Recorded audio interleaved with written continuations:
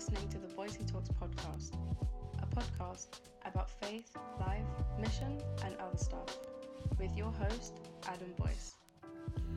Welcome back to another episode of the Boycey Talks podcast. I'm here with my friend. Hey. You are a friend, and I need to unmute you so that the world can hear you. That does help. Here with my friend Felix. How you doing, bro? I'm doing all right. What did you have for breakfast? Breakfast, cereal. Often it's cereal. It's never just one cereal though, it's mixed. Right. Oh. Yeah. So I will have crunchy nut cornflakes and sometimes I'll take a Weetabix and just crunch it over it. Yeah, because the crunchy nut's too much, isn't it? It's too, it just needs diluting sugar. a bit. Yeah. And then maybe I'll get a banana and chop it up and sprinkle a banana. And that's next levels right there. Yeah. So what did you...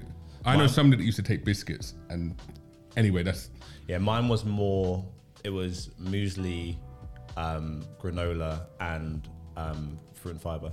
Just fruit, I haven't had that for years. Yeah, it's got the good. bits of coconut in it, hasn't it? Yeah, coconut and banana. And my son, like he's 4, he loves all of that stuff. That's his breakfast. Fruit and fibre. Yeah, he'll have that or muesli or he loves granola. Yeah. He has very different tastes from what I had growing up. I'm just trying to think of... I know when I was later on in primary school, I used to like fruit and fibre because I used to be surprised by the bits of raisin, like the bit of sugar. Yeah. I'm now on Bran Flakes medically. Is it? Yeah, I'm enjoying them. Okay. I'm with my nan. When you say enjoying, is that inverted commas? No, I actually am really enjoying them because my grandma, all she'd ever eat cereal-wise was Bran Flakes, my dad's mum. And that's the only time I would eat them. And then I stopped eating them throughout my whole adult life. And then I hear that. I was encouraged medically to eat more fibre. Just saying, I'm a human being and my doctor encouraged me to eat more fibre. So I said, how can I do that? She said, well, Bran Flakes is one way. I can't believe I just said that. I'm not even going to edit that out. Leave it in. Anyway, I'm enjoying Bran Flakes.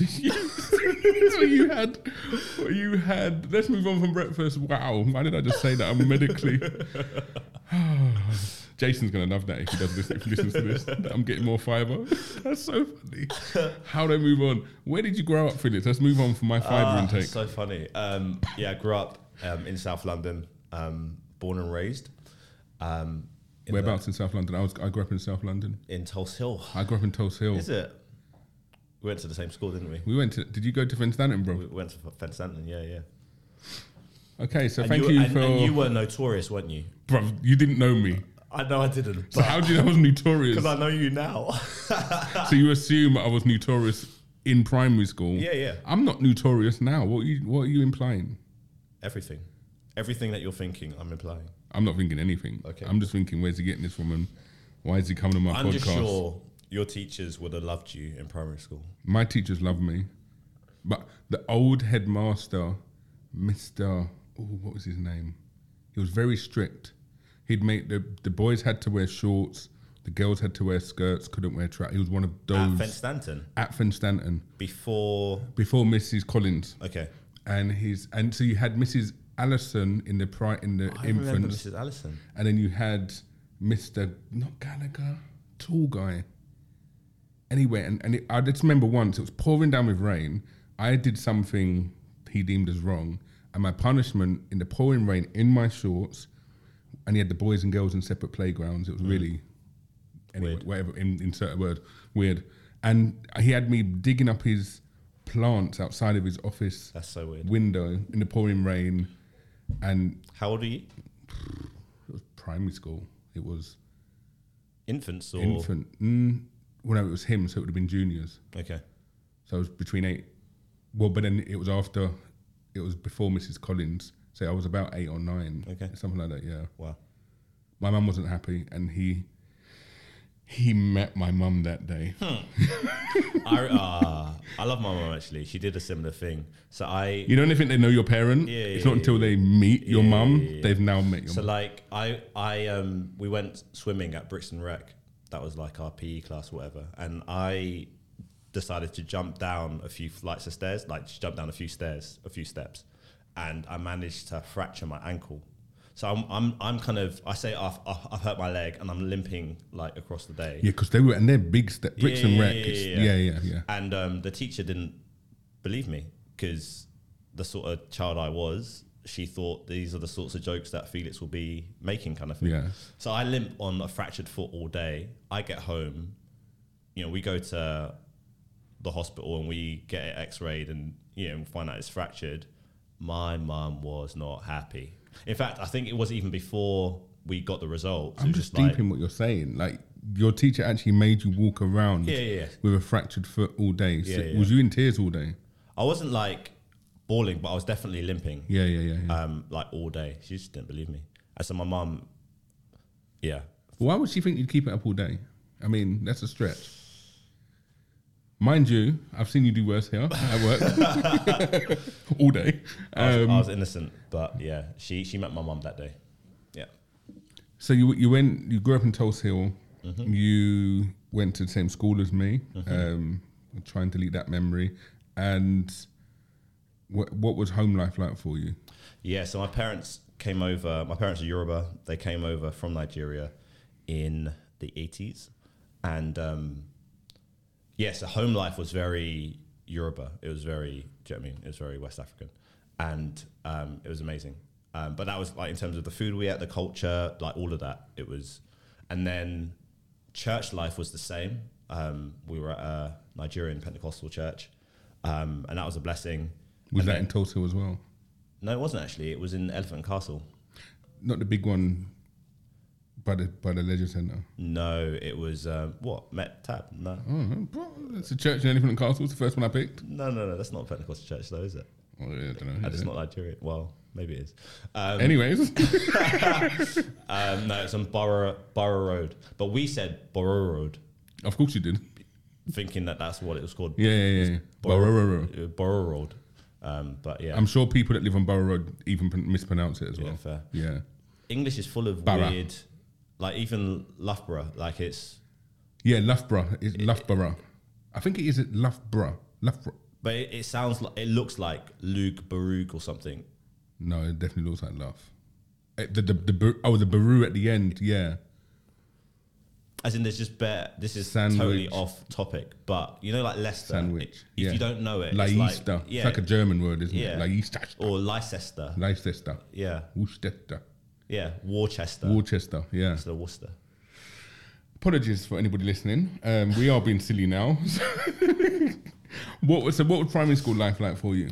Yeah, at Fen Stanton, at my school. At your school. It was. Did they rename it after you? Literally, the Adam Boys Fen Stanton School. They knocked it down straight after I left. After my children left, they knocked it down. Yeah, they had enough. They literally. It was cool. Like, so I did. It's interesting actually. So I did well at school academically. I was very bright, and so is it? I finished my work early, and then I'd just like try and entertain the rest of the class. Teachers didn't like that, but obviously she's one of those bright youths that did well, got their work done within 5 minutes, sat there throwing paper aeroplanes at people trying to get them into trouble. Not paper aeroplanes. I think I did try to just clown and just get people to laugh. With me, at me, didn't really matter. But in terms of like playground life, it was interesting because back then it wasn't cool to be African. It was. And so, yeah, like... Because I remember growing up in the 80s, 90s, and most of my African... I don't know what number you put on there, but some of my African friends, or British-born African friends, would say they're Jamaican. Yeah. And I don't think I would say that I was Jamaican, but I definitely knew it was better to be Jamaican than to be African. Yeah. Then, Why is that? Why was that? I don't even know. I think... Because nowadays, to our children, my children, your children, 2 different generations technically, that would be a nonsense. Yeah. I just can't relate. I mean, Jamaican culture has had a massive influence on London culture. And I think maybe there's just a recognition of that in terms of music and, I don't know, just... food vibe. Yeah. The heroes on the estate or whatever, do you know what I mean? They were often from the Caribbean. And so, yeah, maybe it's just kind of associations with that. Trinidad as well, that's Jamaica. Yes. I'm biased, yeah. Just want to get in there. Yeah. So primary school, and then what was secondary school? Where did you go secondary school? Went to Dulwich College. Ooh, okay. Yeah. Prime ministers went to Dulwich College. Did any prime ministers? Was that? No, I don't know. Well, maybe Edward Heath. Right. Okay. I have no idea. But Dulwich College, that's Nigel Farage went to Dulwich College. he was in great company, wasn't he? How did you vote in I'm joking. I think that's a good. I think he's a good specimen of. Where are we going with the sentence? The sorts of confidence that Dulwich College. Okay, gives you. right, yeah. That and the similarities between you and Nigel Farage, thankfully, end there. Yeah. So you went to Dulwich College, but how did that come about? Because you. Yeah, so doing well at school, teacher just recommended that I apply, and at the time there was like a government assisted place, which made it financially possible. So I was grateful for that. Amen. Interestingly, Tony Blair abolished that, but there we go. Yeah. It was. And you've never voted Labour since. That's not true. That's not true. But yeah, it was actually a Thatcher policy done away with by Tony Blair. You don't hear it often, do you? Well, anyway, let's move on. With lots of rabbit holes we could go down. Mm-hmm. So, what was home life like for you, though, growing up? Who was at home? Any siblings?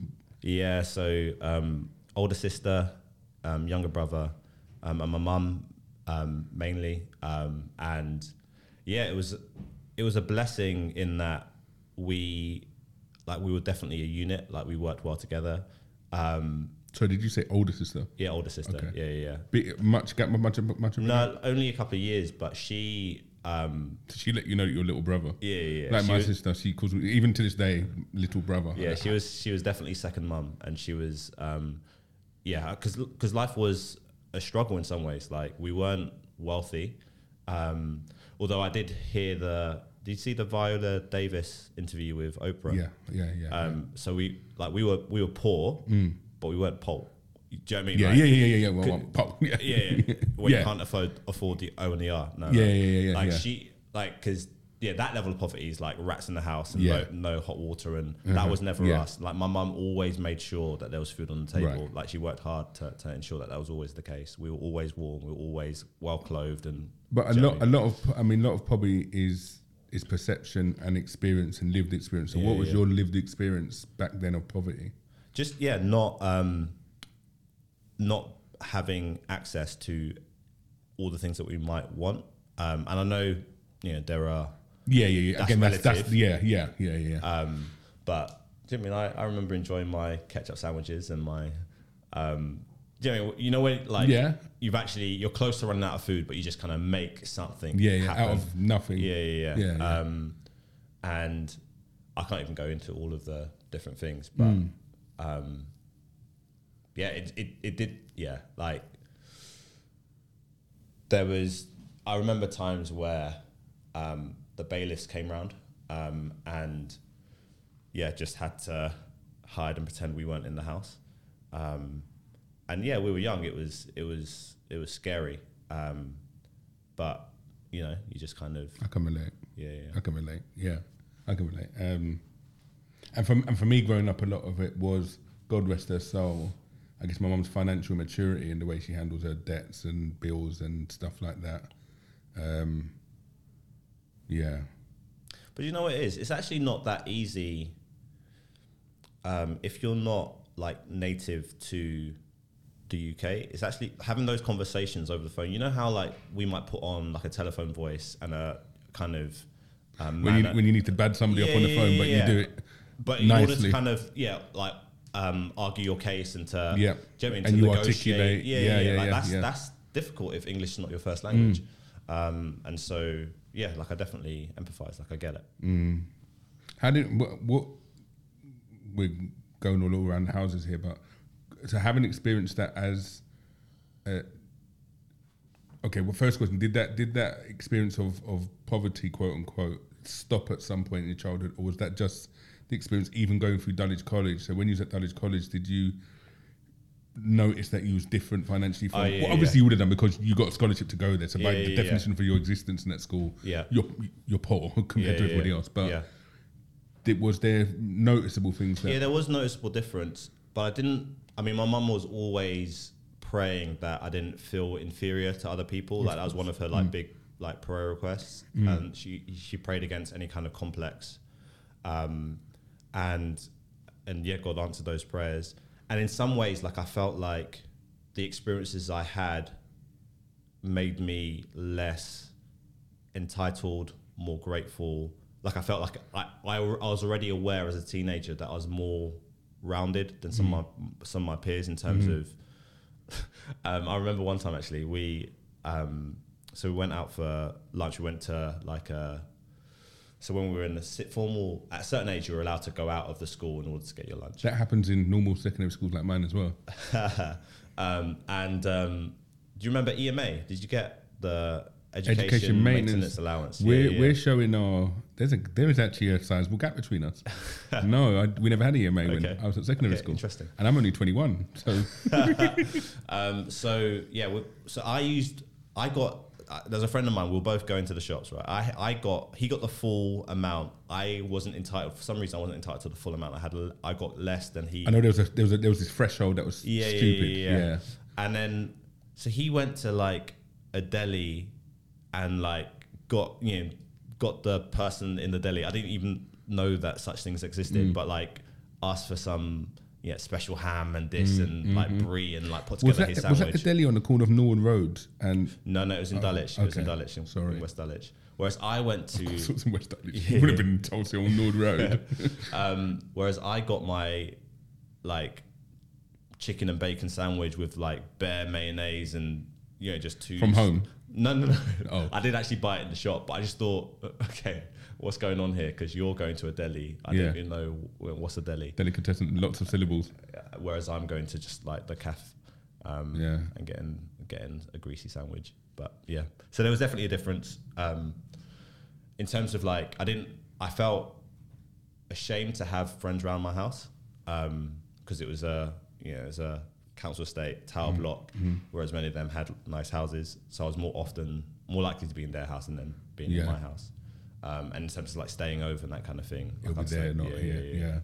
But I think that was more my own insecurity than them being unwilling to come. Yeah. And it probably would have been a good experience for them. Yeah. I had friends that, I lived on St. Martin's Estate. Yeah. And then we lived on another estate. Which house? This is spooky. Courier. Where's that? St. Martin's Estate, bro. What do you mean where's that? No, so you had two sides of St. Martin's Estate. You had the bit around Finstanton, Abbott's Park, High Trees, that. Yeah. I lived on, you got Upper Tulse Hill, the shops, the library. I lived on, which I think was the newer part of the estate. Yeah. Of course. On the other side. Okay, cool. Yeah. I was High Trees. Okay. Yeah. You look like High Trees kind of you. But so weird. Such a small world. I actually never knew this until today. I've known you for how many years? So weird. You went to my school, lived on my estate. I'm scared to know what else is going to come out of this. But no, yeah. So I knew, but I had friends that lived in Dulwich and all manner of areas. Yeah. And they quite enjoyed coming over to the estate and roughing it, going home, cuts and bruises, and So I played a lot of rugby at school, and there was a time where we had not an exchange, basically a group from Macclesfield, somewhere, one of them places, somewhere past the Watford Gap, somewhere, came to like play a friendly against us, and so they had people stay over. So one guy, like my opposite number, stayed over at my house, and like at the front of on our front door we had like a metal grate, those metal gates, keep the bailiffs out. Can you not do that again? The coughing. I'm sorry. We don't cough on Boycey Talks. I hear that. Yeah, good. Yeah, so we had the gate, the iron gate, and basically he was mad uncomfortable. He'd never seen anything like it, and he was just like, "Rah, like you guys are poor." But Macclesfield doesn't sound rich. They had decent houses. Okay. Yeah. He wasn't rude, but he was just like shook. Yeah. Okay. Did he sleep with one eye open? Might have done. No idea. That's his business. So it's funny because it could have gone another way where you felt because you're from ends and you're going to is it private or public school? What's the difference in the two? That means the same thing. Okay. Yeah. Okay. Going to a private school, you could have not even had a sense of entitlement, but it could have really changed you into a different. How did you keep it real? I was arrogant as. Oh, okay. Right. So is this the refined? I was super reformed version of Felix, right? Okay, right. I was super arrogant. I thought I was it. I thought I was better than everyone else, and because I went to Dulwich College. Yeah. Yeah. When did that arrogance start? I mean, you are still pretty arrogant actually now. I think about it. I'm joking. But no, when did that? I think what private school can do is you're constantly being told that you can do anything, you can be anything, and so the combination of Nigerian parents saying, reach your potential, reach for the stars, kind of thing, and God is with you. You are the head and not the tail. You're the first, you're the last. All that kind of thing. And then school saying, you could be a prime minister. You could be, you could be anything. And yes, you should apply. You should aspire to apply to Oxford and Cambridge, and it just gives you a sense of confidence that because we're also constantly told that we were the top X% in the country academically. So again, it's why not aspire to greatness? But at the same time, I mean, I was aware that there are different ways of expressing intelligence. So I knew, for example, that many of the rappers that I listened to clearly had a better command of the English language than me, regardless of the school that I went to. They probably didn't finish school. But so there was awareness there that this isn't the whole truth. But amongst my peers, I was known as, and so part of my identity was needing to be the smartest in the room kind of thing, even though actually even at school I wasn't the smartest in the room. So going to Dulwich, I wasn't I'd be getting 70%, maybe 80, but there were people who would be getting 90 or 100. Do you know what I mean? And at Fen Stanton, was you one of the... Yeah. So it's almost like, I'm trying to put this in football terms. So you play for... I had to tell you not to do that again. Just hold it in, bro. It's fine. So it's like being a really good player, standing out in this mid-table team. Yeah. Then you get signed by, a bit like Jack Grealish, you get signed by Man City, and suddenly you don't really stand out anymore. You don't really shine anymore. Yeah. You're still good. Yeah. But you're actually not. Yeah. You're not the guy. So maybe that tempered the arrogance a little bit as well. But I think, do you know what? I think God's constantly teaching me my need of Him. And I think recently, when's been the most recent? You did split that, did you? Lots of areas actually, but I think so when I was at uni, I felt like I'd done everything right. Did you go to a normal uni, or was it Eton or something? Is Durham a normal uni? No? Yeah, I'd say, Durham's normalish, Yeah, Cambridge said no, so... You hear... I don't blame them. You hear... your arrogance, they probably got it, the reference. No, Durham's, you hear it in circles, I've read at Durham. No, you don't really say that at Durham. Yeah, I don't say that. No. What did you study? Sorry. Engineering. Okay. Mm-hmm. Oh. Yeah, mechanical engineering. You didn't know that? I didn't know. I'm just trying to think. I would never have thought that, because you don't... But then I guess... I knew you did. I still think like an engineer. I think I'm a problem solver, and the same analytical mind that helped me with engineering. I think it still helps me now. I mean, I did IT business analyst, process control of that, and I still use that in mission. Yeah, so I can relate. Yeah. What was the question I asked you? God taming you recently? Yeah. Yeah, I was gonna tell you some story about uni because I didn't want to be vulnerable, but I think so be vulnerable recently. Great uni, God bless uni. I think the most transformative situation has been planting a church in Brixton. So did that. Came back to London in 2013, and from uni. No. I went to uni, worked as an engineer for a couple of years, worked for a church for a few years, and then came back to London to study at Bible college. So whilst I was at Bible study, Bible college. No, I'm sure you did Bible study. Yeah, I did that as well, but that's not what I'm trying to say. No. I was also involved in leading this church plant in Brixton, a mile from where I grew up, and I. Rewind. Yeah, I was going to say, let's rewind way back. So you've gone to Dulwich College, gone to Durham, You've studied mechanical engineering. Did you enjoy uni? Was that a good Loved experience? it. Brilliant. Loved it. Yeah. I mean, you don't pick really mechanical engineering unless you want to do mechanical engineering. It's one of those. Yeah, it's funny actually. I knew from being a child that I wanted to be an engineer. Yeah. Right. Okay. But it sounds more surprising than it should do, because Nigerian parents. The last person I spoke to knew from when he was 9 that he wanted to be a doctor. So I'm not very surprised. True. But for us, it was like we had a choice. You could be a lawyer, a doctor, or an engineer. Like that. Those were our choices.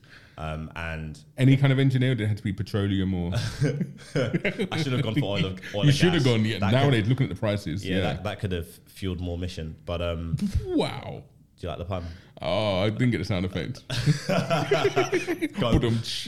Do it now. It'll take too long to load it up. It's never too late. Never too late. But so you said that we're waiting for it. Oh, here it goes. Where is it? Give us the drums. No, that's the sad one. That's hilarious. There we go. There we go. Okay. Yeah, you've got it. You feel better now. Now you're ready. Yeah. For the next time I crack a joke. Nice. Okay. So yeah, I should have done oil and gas, but yeah, I didn't. So you didn't. God knows. God knows when. Do you know how many threads we've got open right now? Bruv, it's fine. I'm pretty good at keeping plates spinning. That's my work in life. Okay. Cool. I don't have a to-do list. I just have loads of plates spinning everywhere. Okay, nice. And they don't crash, or people don't hear them crash. I hear that. I quickly pick up the bits, glue them back together. Anyway, God knows, when did you actually for the first time realise I know God and He knows me? So you said you grew up. The church was a big part of your life. You just opened up a completely different thread. Yeah. I'd put a new plate on a stick and I started spinning it. But that's fundamental to your life, though, because parents have come over from Nigeria. Primary school experience. You was top of the class. You've got this scholarship. Yeah. As this, by your definition, poor young black boy in South London. You got a scholarship to Dulwich College, and one of the constant threads throughout your life was church. Yeah. But was God one of the constant threads throughout your life, or what was? When was that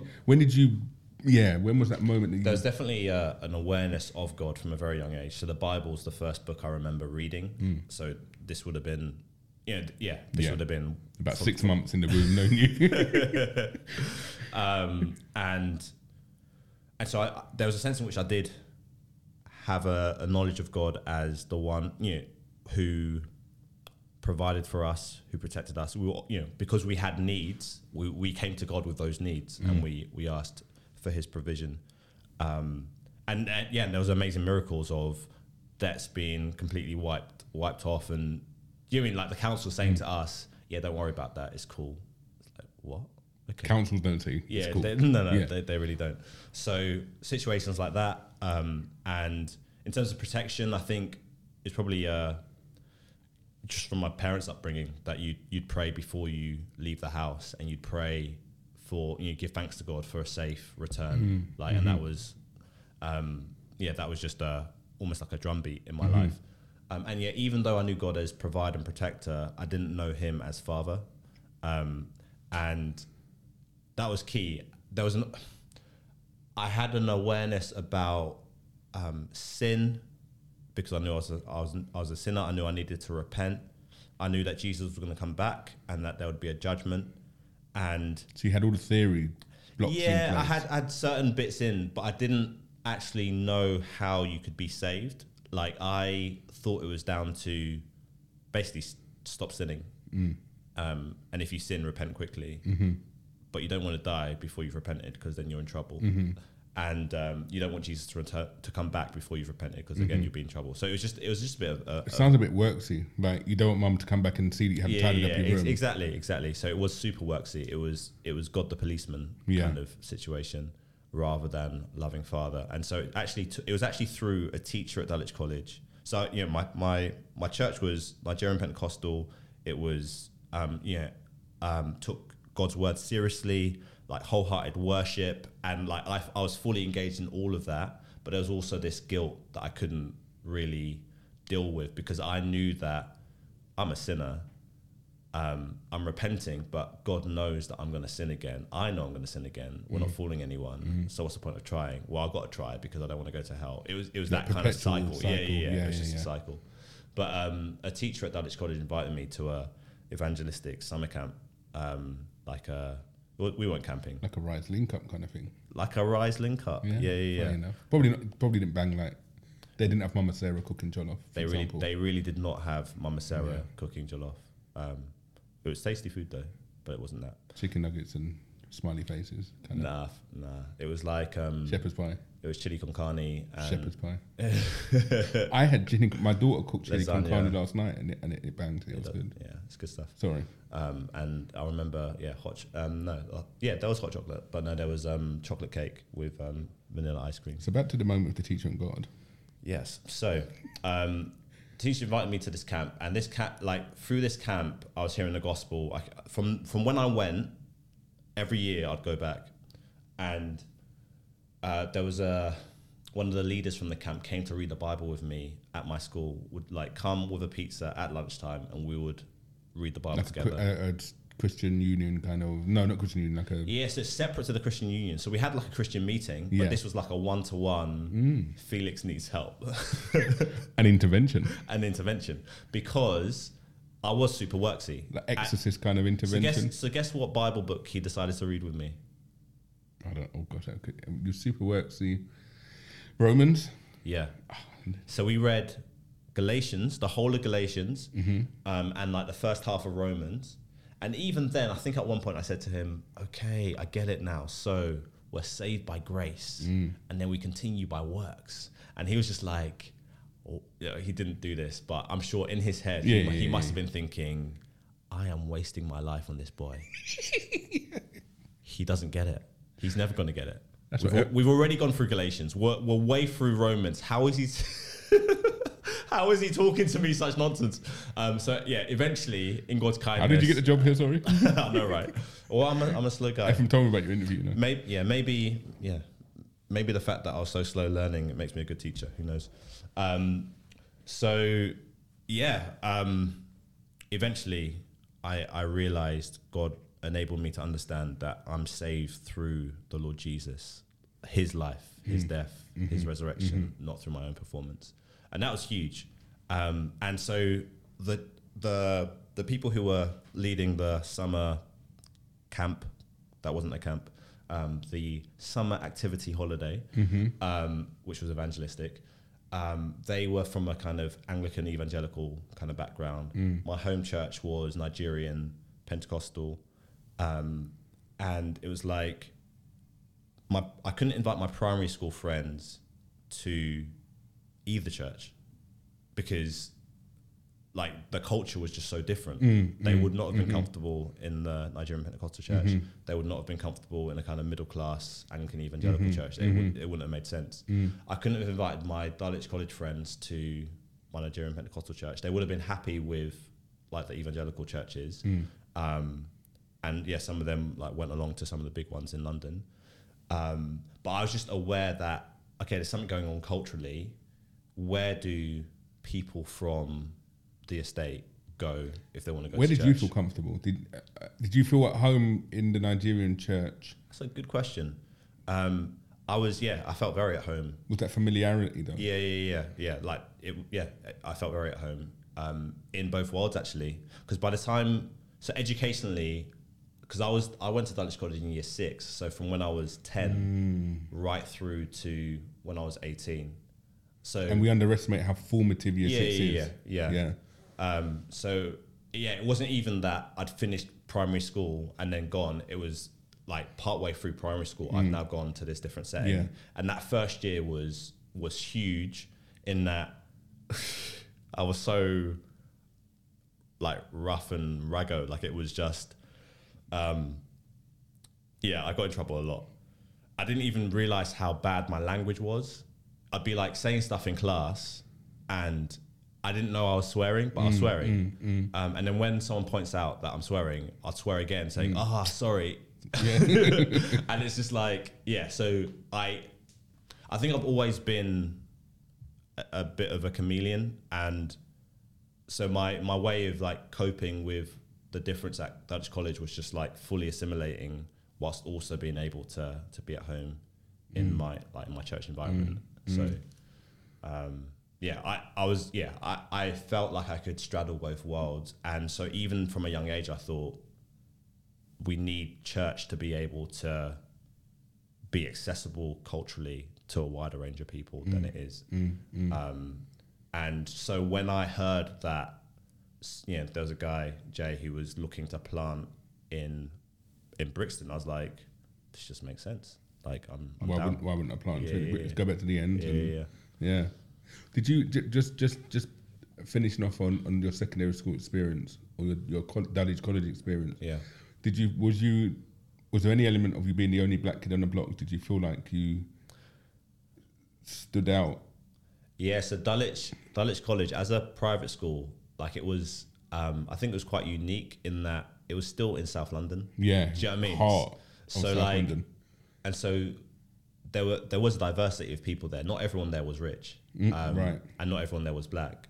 There was definitely a mixture, and so I didn't feel like I was in a completely alien world. Right. Okay. Yeah. So Whereas if you went off to Hampshire to if I was out in like at that time, if I was out in like Eton or Harrow or then that would have been very, very different. Good. Okay. So university, picking back up one of our dangling threads, gone to university, engineering that wasn't petroleum, and you've where did you then you got a job in engineering? You've enjoyed the work in engineering. Yeah, I loved it. And where was that? That was in Newcastle. Newcastle. Okay, Darren, Newcastle. What was that like, Newcastle? A friend of me and my son, we are admirers of Sunderland. We watched a documentary, Sunderland Football Club. There's a documentary on what's that is beef. Yeah. I think it's even worse than the Tottenham Arsenal rivalry. Yeah, for sure. It's a proper football rivalry. Yeah, I love Newcastle. I love Geordies. I think football fans are deluded. I don't mean that in the nicest way possible, but I take no offence. It's kind of like that kind of. But then you've got football fans like me and Jaden, but then you've got Newcastle and Sunderland like supporters where it's just hardcore. Yeah. Like I think when I was living there, actually, the whole city is centered around the football club, like it's Mecca. Yeah, like it feels like it on a I think what was it on a Sunday morning? I was traveling. I think I was taking the train somewhere, and because the stadium's right near the train station, I could hear this like chorus resounding through the air, and I was just like, "This sounds like worship, like this." But it is, and the stadium it's fully worship. Feels like a temple. I remember, like a Newcastle supporter punching a police horse. Brave. During that wasn't a good idea. No, he hurt himself. But yeah, during the Sunderland Newcastle derby. Yeah. Anyway, I mean, I wasn't supposed to go down that rabbit hole, but we're thinking of taking a trip to Sunderland to watch a match because they've just been promoted back to the Championship. Oh yeah, I heard about that. Yeah, we're admirers of the team, and we're just going to make it like a weekend away. That'd be fun. Yeah, go to Sunderland and watch the team as Sunderland supporters, not as away supporters or anything like that. Anyway, what was life like in Newcastle? How long was you up there for? I was there for 5 years, and that's a good stretch. So you settled. Yeah. And it was great, and I think the Christians there did a good job of just embracing me as one of their own. Are they different kind of Christians up in Newcastle? Do you know what it is? I think in London there are more tribes. Yeah. There are more like social groups. Yeah. Whereas when I was in Newcastle, it felt like Catholics and others. I'm joking. Catholics and others. You're funny. Now, when I was in Newcastle, it felt like there was different classes of people, but they weren't prejudging me. I wasn't prejudging them. So there was one couple, Matthew and Helen, like they basically adopted me. I was round for dinner every week. And that was great. There was a guy called Don. I can't remember how old he was, maybe 60s or 70s at the time. And Don's a great name. Yeah, it's Donald. We met up for lunch like quite regularly. He'd have me around his house. And it's funny because like we'd go to a restaurant for lunch, and the staff during they're slightly baffled, like, what's going on here? Black guy in his 20s, older Geordie guy. Yeah. Who's carer? They'll probably look at you as the carer. Black guy in his 20s, probably, maybe. Yeah. So, yeah, like that's a beautiful thing. That's what the gospel does. And so, yeah, like, yeah, it was. Was you married at that point? No, I met my wife at Bible college. Okay, so what brought you back to? What made you give up your engineering life? So my church that I was going to needed someone to join the staff and help out with the ministry, and I was just thinking, let me take a break from engineering. I'll probably still go back to it because I was like working towards chartership, becoming a chartered mechanical engineer, and so I fully thought that I would go back to it. But when I started working for the church, like I was helping out with everything. I was doing like a primary school Bible club. I was like youth work, adult Bible study, visiting elderly people in the, in the area. You really got involved in the ministry. Yeah. Like once I started doing it, I was like, this is amazing. And as long as my pastor doesn't say no, you're going to do it. I'd love to do this. Yeah. So, and like prior to that, I knew, like at uni, it was just instilled into us through our church that there's just a need to get the gospel out and to make Jesus known. And if you have the opportunity, like why wouldn't you? So it was always on my mind, but like there were just certain responsibilities I knew I had, like financially, and that made me feel like maybe in my 40s, but let me establish myself financially. Yeah, let me do me. Yeah. Get the building blocks in place. Yeah. But then I just felt like a real conviction that if it's worth serving God in my 40s, it's worth serving God in my 20s and 30s, and I just need to trust Him to provide for me, to provide for my family, and not think that it's all on me to do everything. Yeah. Back to the work thing. Yeah, and so God, and God really has, like, particularly like my younger brother has really stepped up and been a real blessing to the whole family. So it didn't need to be me, even though I thought it had to be me. I think you mentioned younger brother before. You said sister. Yes, older sister, younger brother. Do you not get on with your younger brother? Why are you trying to stir up beef? I'm joking. Nah, he's a blessing. He's a real blessing. So what made you then say, do you know what, beyond this engineering life, I'm gonna go and buck up with a guy called James Brixton and start a church? Yes, That sounds like a salary drop. Do you know what? The switch from engineering to working missional for the church. Engineering. I was working full time for the church already, and that was a 50% pay cut. That was. But there was a. So we're up in Newcastle. You'd already finished engineering work, and started to work for church full time. So you'd already taken that lifestyle financial drop. Okay, cool. But I was blessed by. I'm just going to name drop everyone. Big up everyone. Adam Boyce. Marion just very kindly supplemented that salary so that it wasn't such a painful drop. And supported me for many, many years. Marianne. Yeah. Okay. Big up Marianne. And so who's Marianne?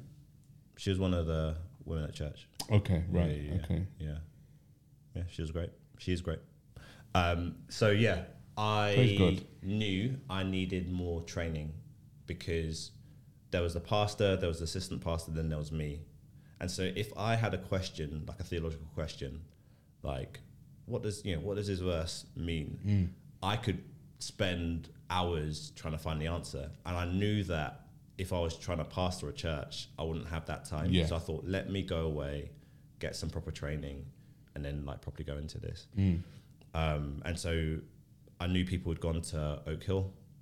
So I thought, let me check out Oak Hill. So I came down. That was I already knew that I was going to go to Oak Hill. And then Jay got in touch after that. So I was already coming to London, and he was like, I'm starting this church in Brixton. What are you saying? Yeah. So, yes, I did that for 6 years. Helping to lead the church. Yeah, so that was 3 years. I was full time at Bible college and then like doing this in my vast amounts of spare time, whilst also getting married and filling your spare time. Yeah, my spare time. Yeah. Where was the church thing? It was in the school, wasn't it? Actually. Yeah, we met at a few places. We met at the Ritzy Cinema for a bit. Okay, cool. When we were trying to be fly. Didn't last long. And then we met. There's a building, Brixton Road, Brixton Road Youth Centre.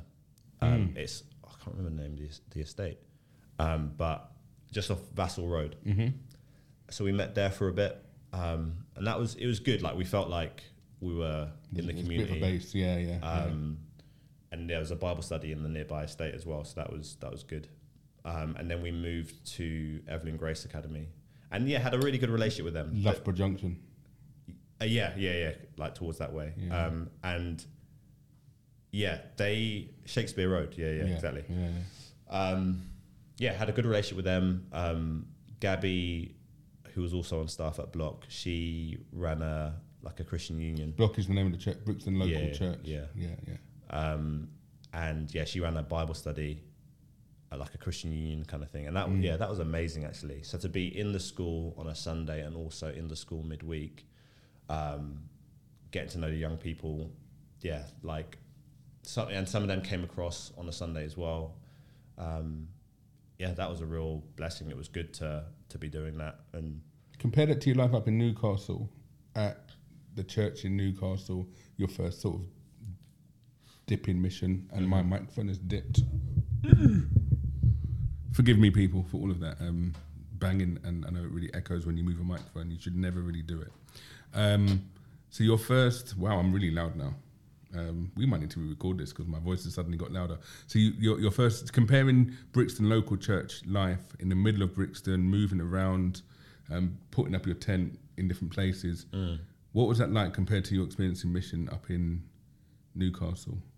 It was different. I think the Newcastle ministry gave me it was an experience of this church. It was a Church of England kind of parish church, right?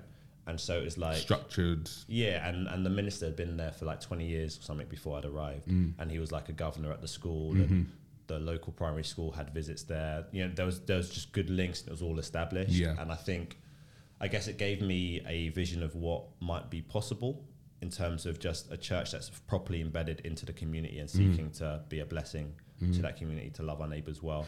And I think, in terms of, Newcastle was a great place to learn ministry as well, because everyone there was so supportive, just really encouraging, and my fumbling attempts to preach whatever, they loved it. They were really encouraging me. There was no one there trying to critique me and give me look for the Alps and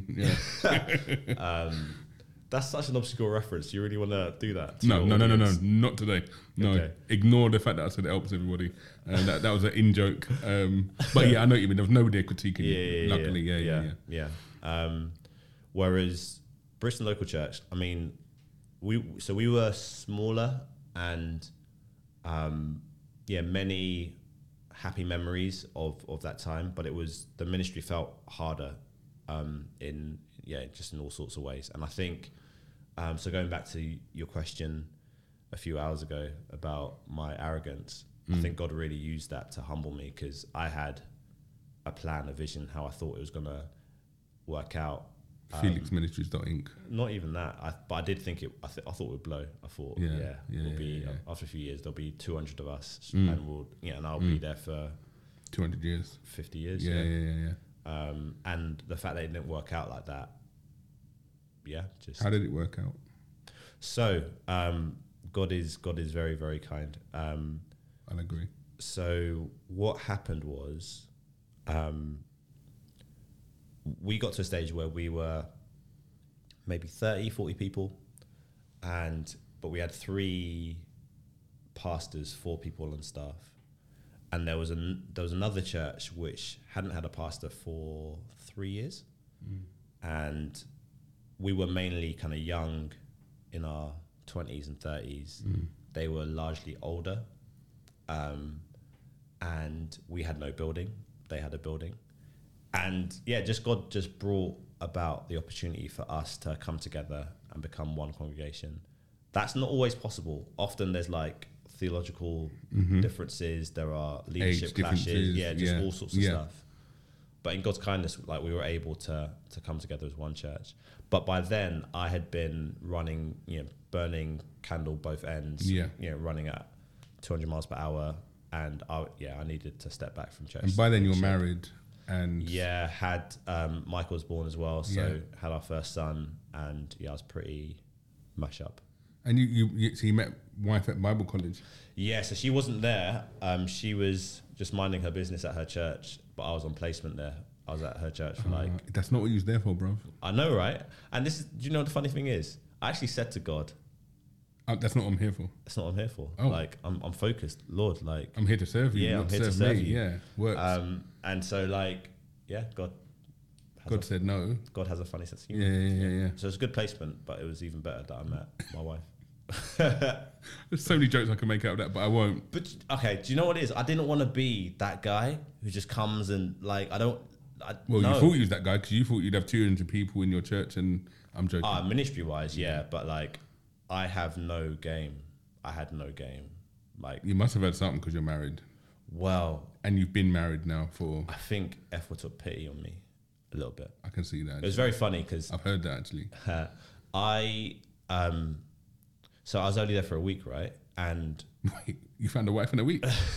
Wow. What was the name of the church? I'm joking. I was there for a week, and I'd never asked for anyone's number before.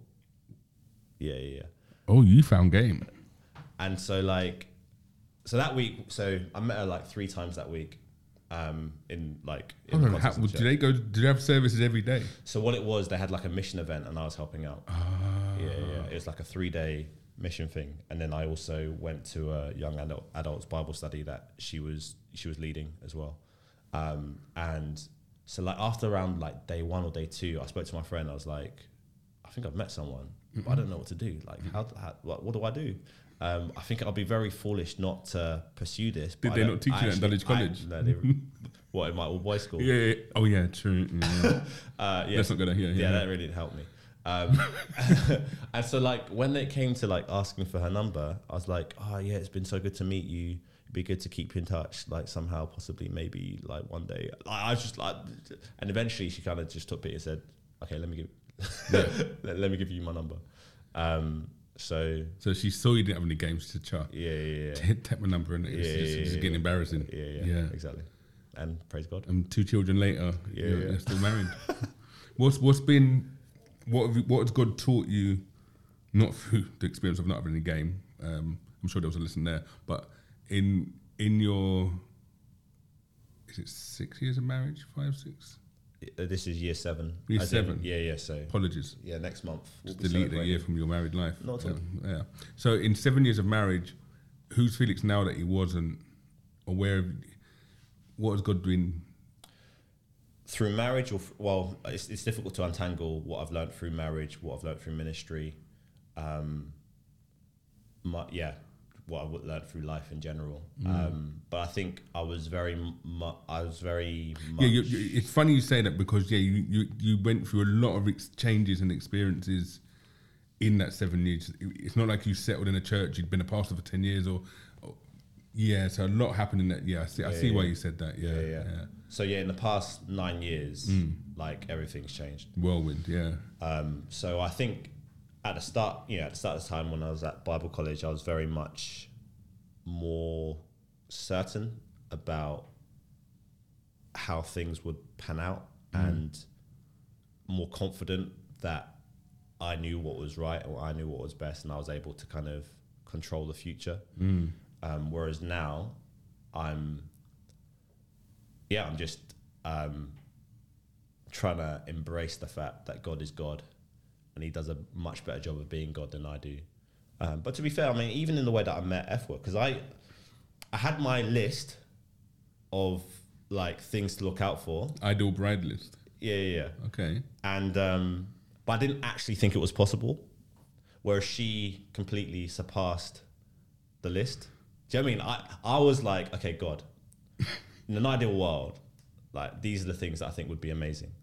But I didn't actually think the whole thing could be combined in one person, and that is my wife.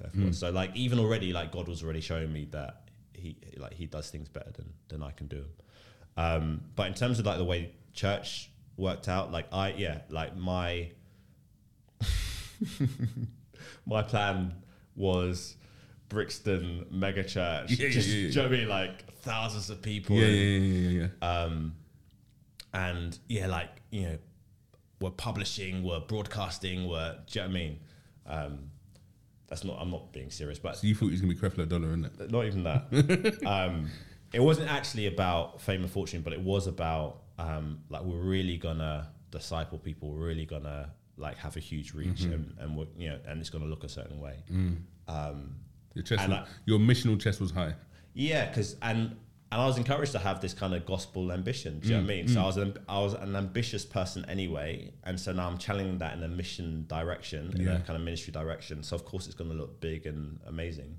Whereas now so what I came face to face with was my own weakness, my own deficiency, my own sinfulness. Do you know what I mean? As a leader, I was actually a massively insecure leader in that. So that same attitude of feeling like I needed to be the smartest person in the room growing up, because that's where I found my identity. You know, just wanting to be seen as competent, wanting to be, you know, respected and appreciated and valued. But ministry is so hard that even if you are appreciated, it's not satisfying. Yeah. Do you know what I mean? Like you've poured, you know, blood, sweat and tears into the sermon.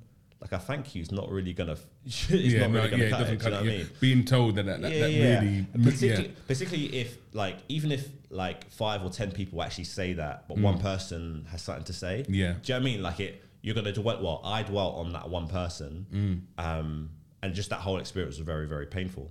And so just recognizing that actually, the things that are valuable in ministry are.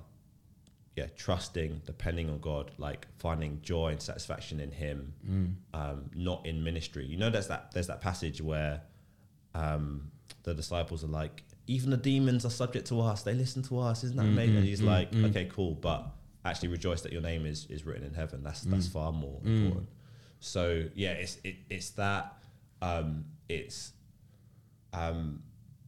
think during my time leading, I was let down by people I looked up to, both near and far. So you know there are kind of just people who influence you through their books or through their, do you know what I mean? But like seeing them fall or fail in some ways, and then people more up close who, I felt failed to care for me at times of need that I had.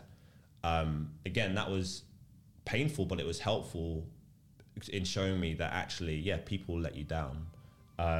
Jesus doesn't let you down, but people can let you down, and so your confidence. Yes, we're interdependent. We need each other, but you can't rely on each other in the way that we're meant to rely on God. So just in all sorts of different ways. Like God's humbled me. Like He's shown me my need of Him. He's shown me that the things that are valuable aren't so much like out here being a Christian action man, but just being faithful and humble and patient, and just trusting Him with life. Amen. I pressed the wrong button, you know. That's so funny. I did a but of course what you just said was banging. Bro, it's been good to talk to you.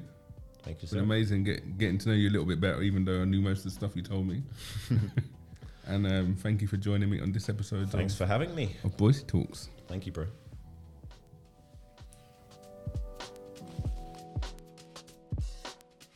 Thank you for listening to this episode of the Boycey Talks podcast. You can find more episodes, how to subscribe to our podcast and mailing list, and other info at our website, boyceytalks.com.